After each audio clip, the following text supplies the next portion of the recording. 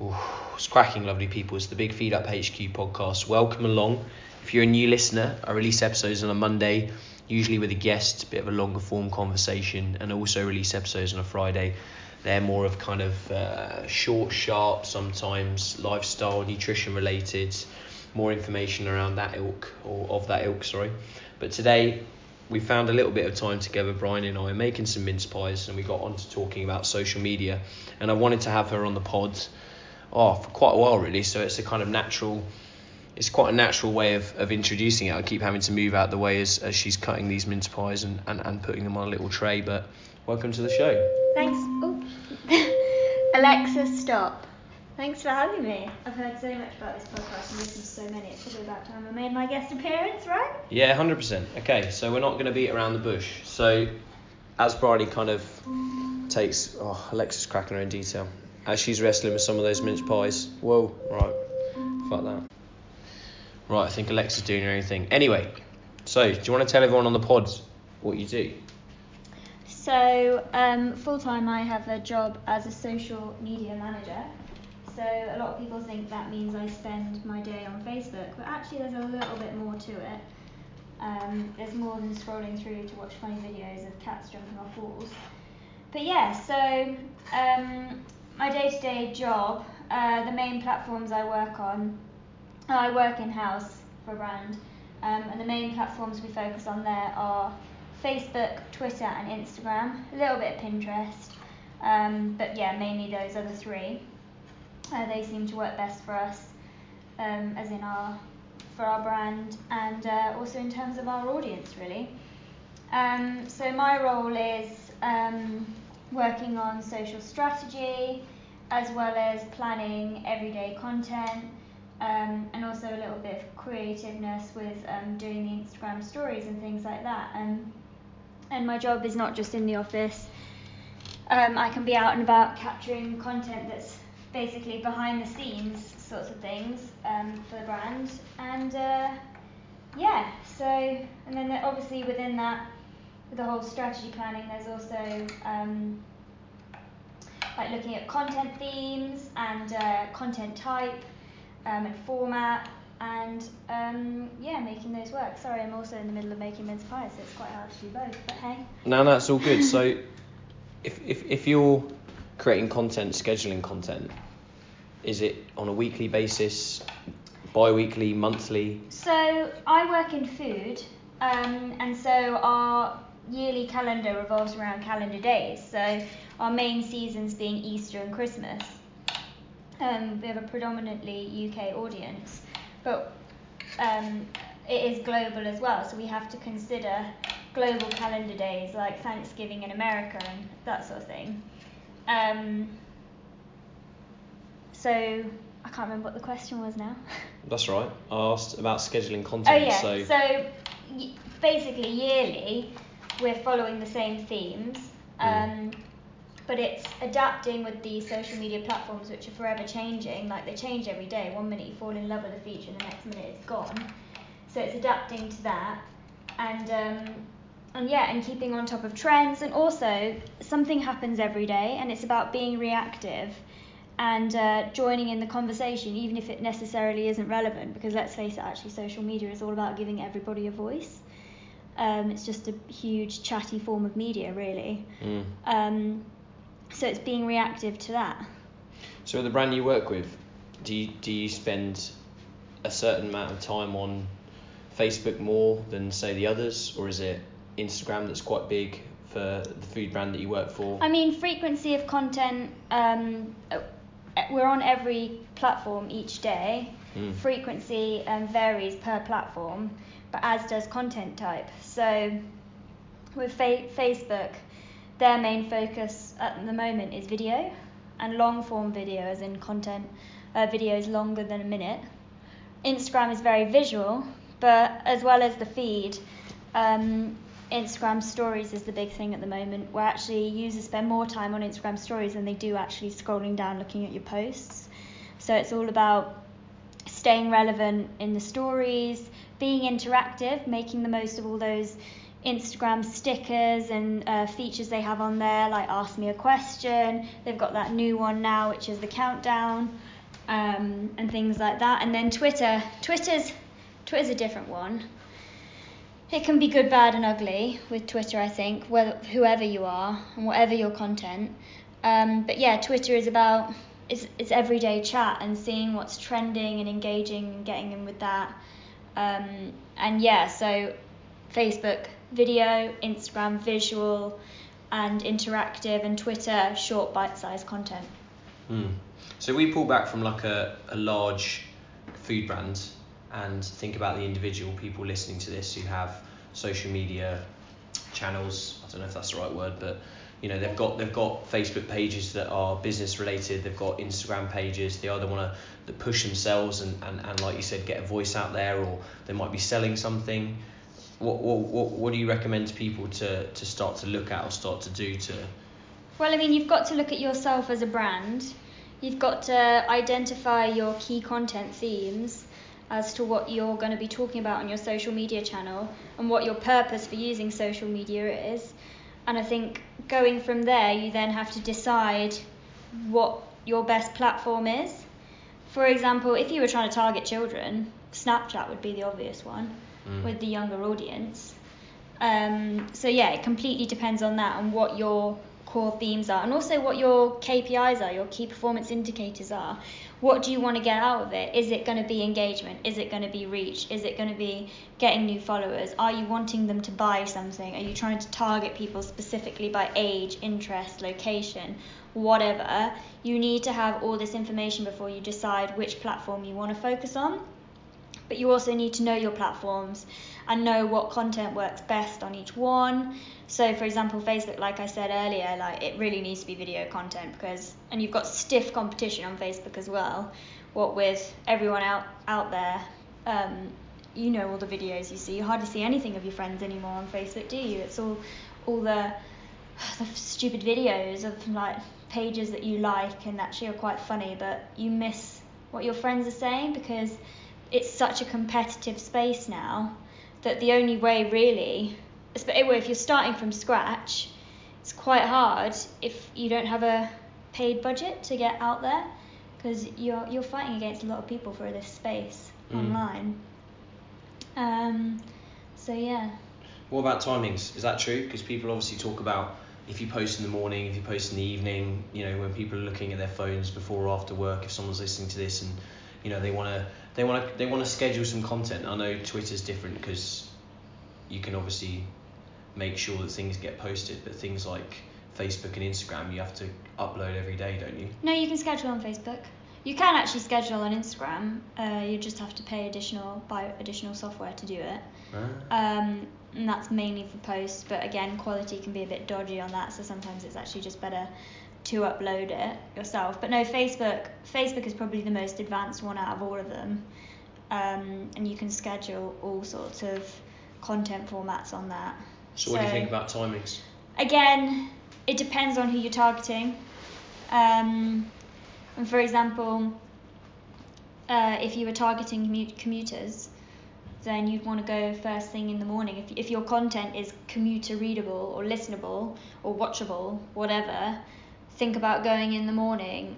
If you're international, obviously you need to work out time differences. You just have to keep an eye on your insights and see when your content is performing best, because it completely depends what it is.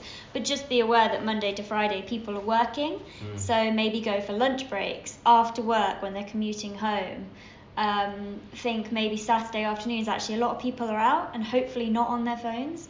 So maybe that's not the best time. But again, completely depends on what your content is, because say if your content was to do with a rugby match that was live on TV, then obviously you want to be on a Saturday afternoon, obviously you want to be posting your content around then. Okay. And then if we dive into how did you build your food page, and if people don't know about it, obviously there'll be a lot of people that don't know about it. I'll link to it in the bio. So Bryony basically has a Instagram page where she reviews restaurants called Eat in London. I get to go and get big feeds on as well, which is really cool. So we do that together. But how did you build that? Let's go through that a little bit. Well, it started over 2 years ago now, when and I'm predominantly on Instagram. I do have a web blog page, but just finding the time to do that on top of work is quite difficult. But Instagram was a very different space then, 2.5 years ago, and I think it's heavily saturated in what I post about now. And I think it's super hard because even people who have a good following on Instagram find it hard to reach who they want to reach, like even just to reach people who actually follow them, because Instagram is very clever now and it's basically restricted all reach, and if you want it you have to pay for it. But yeah, so I think a few years ago when I started, it was just I'd been living in London a couple of years. I was working in social media, but it wasn't food specific, and I fancied a new adventure, and I just came to the conclusion that if I wanted to work for a food brand, I need evidence, social media evidence that I'm interested in food. So, and since moving to London, me and my friends loved going out for dinner, big foodie anyway, so I would occasionally take photos of my food. So I just started from there really. And also it's not just about eating in London, my Instagram page, it's more than that. It's beyond London for a start. It's not just geographically focused on the city, but also it started just with, as well, food I love to cook as well, like my own dishes and my own bakes, because I do enjoy being in the kitchen. I'm not a master or anything, but I do like cooking. So it stemmed from there really. So it was a mixture of eating out images and my own images, and I think at that time Instagram was still developing. There weren't that many, well there were loads of food bloggers, but not as many as there are now 2.5 years later. Whereas I mean, when you go out for dinner now, and I mean I'm not going to complain about it because that's me too, but like everyone's taking pictures of their dinner, aren't they? So yeah, I think I just started it at the right time, and it just went from there really. It just grew. And what's the kind of vibe now? If people are obviously following your stories, see your posts and things, how does it all work? How do these restaurants get in contact with you once you go? How do you then decide what to post, and you do so many things on the stories. How do you make those look good? Maybe give people some tools and tactics around that kind of thing of how you produce your content. Well, I'm in a very fortunate position whereby quite a few of the restaurants I get to go and review are invites, but I do also go and pay for dinners reviews too. So yeah, and usually they get in contact with me. Some have PR agencies, either for like restaurants that have just opened and things like that, or have a new menu. So I'll be dealing directly with a PR company as to going to review these places, or actually some of them are just from the restaurant themselves, which is actually quite nice. Sometimes if they see like a post that they like my style or things like that. So that's how that works. In terms of, what was your question? Sorry, in terms of. So that's how you get booked and things. So obviously you said you reach out to restaurants and things. Alexa, stop. So obviously you take your time to reach out to restaurants and things. We do pay and go to some, and then also you said that they reach out to you because obviously you have a dedicated email address that you've popped in your bio on your page, and that's momentum, like you said, right place, right time a couple of years ago, creating contacts, doing all that kind of jazz. Then obviously we get the big eats in, but then obviously you take quite a lot of photos, and we take time during the restaurant to get decent shots, and then afterwards, what do you use? Obviously, you've got your phone, you've got a camera. Maybe give people a little bit of an insight on how. Well, I think it's very easy for people to think we just go for dinner, I just take one photo and that's it. But I mean, from seeing it, like I take loads of photos. You often complain that your food's going cold, but hey, we deal with it. Yeah, no, it's fine. So then, how do you make the photos look good, and what kind of, do you use other apps and let people know about that? So most of the time I use an iPhone, or I did a month or so ago actually invest in a proper camera, which is great. It's a little Canon PowerShot. I didn't want one of the big ones, but this one's great. It fits right in my bag or something. It's quite discreet as well. I don't want to be that person that gets out a massive camera with a massive white light in a restaurant. It's just, I don't know. I don't judge anyone who does it. It's just not my style. But yeah, so most of the photos I take, I'll usually spend some time using the app Snapseed just to edit my photos. It's mainly just to enhance them, or like especially this time of year, it's actually quite hard going to review restaurants in the dark because natural daylight is your biggest asset when taking photos of food or taking photos of anything really.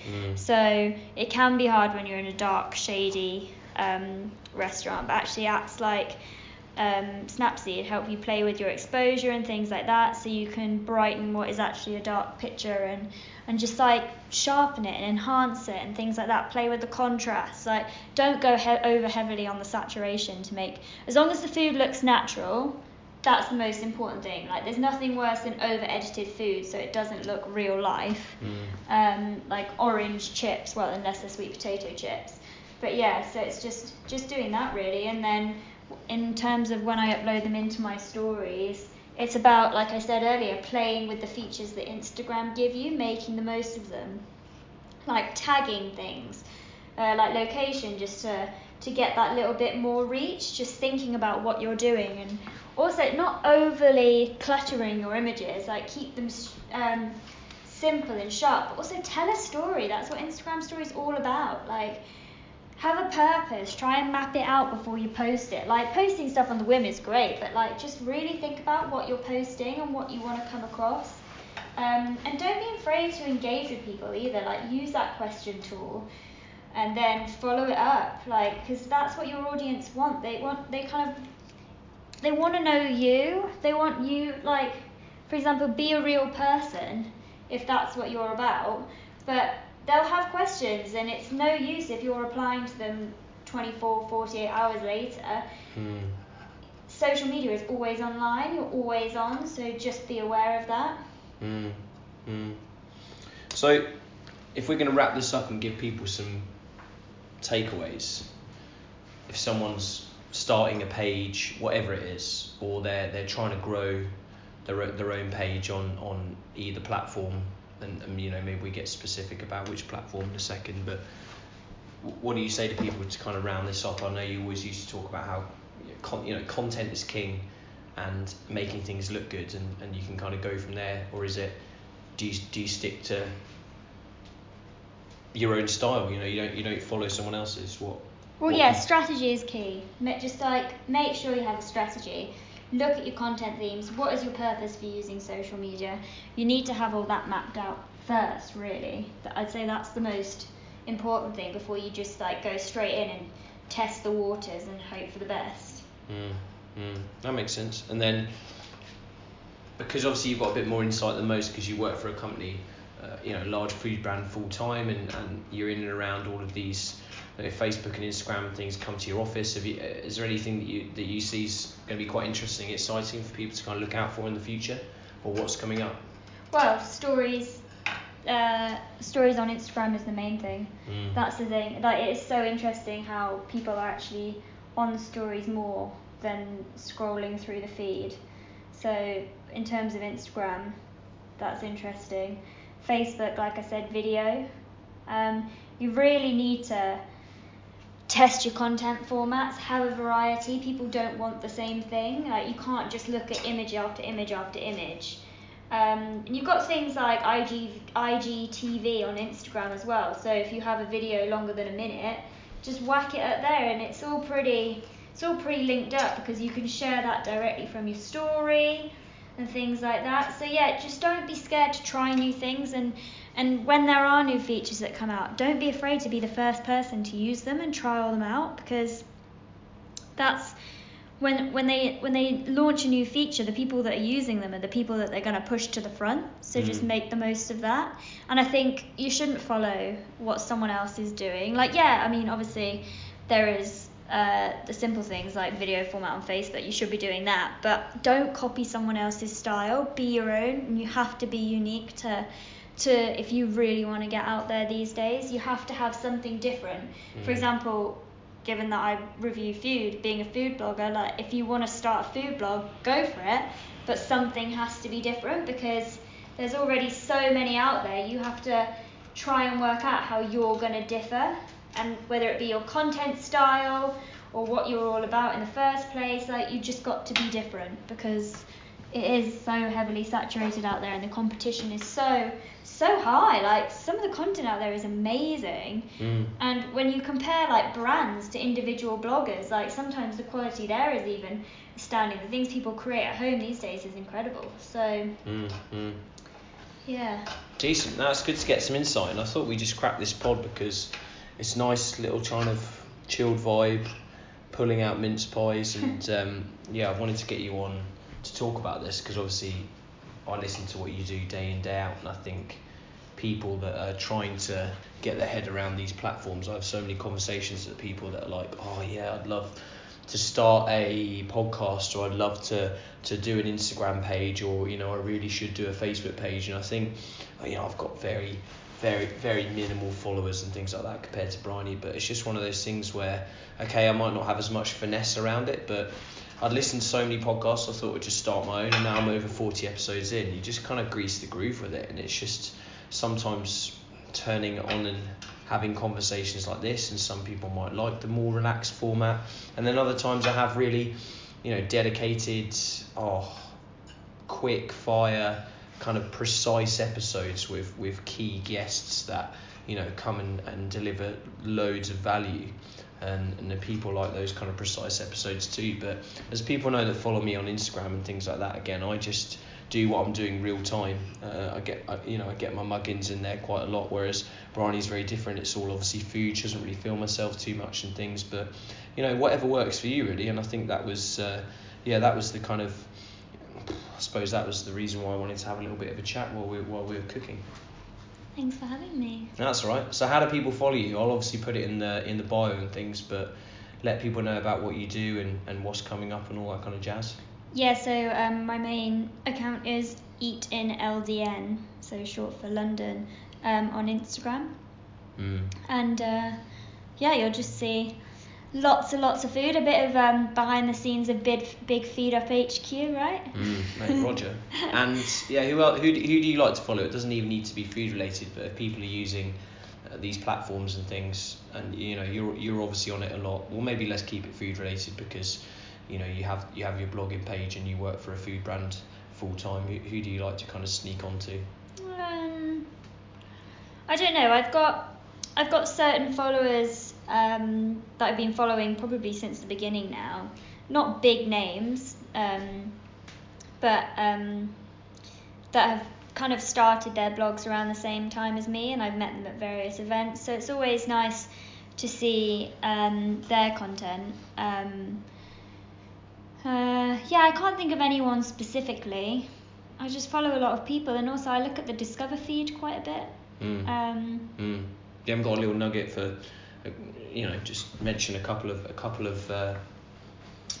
accounts or something that you can give people a little bit of a nudge towards. It doesn't even have to be food. Just interesting Instagram accounts that you like. So there's a guy called Hugo who's actually got a food account.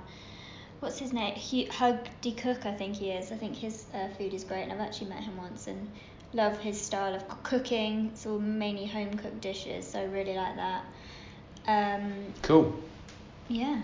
Sweet, we'll go from there. All right, lovely people. As always, please, if you can take some time to rate the show, that would be absolutely mega. So you can go into iTunes and do that. If you're already subscribed, legendary. I'll keep producing shows and things hopefully before the end of the year. Keep trying to get interesting guests and things on, and I'll do a few solo pods too. And it's been really good. Yeah, it's been a great year. Or maybe I could call this like season 1 or something. Yeah. So I really enjoy doing this, and the freedom behind kind of just whacking it on, having little simple conversations and formats like this too, people seem to like. So as always, thanks for listening to the show. Go back and listen to some others if you're new. Have a lovely weekend, and Merry Christmas. Oh yeah, Roger. Get the mince pies in. Come on, fella.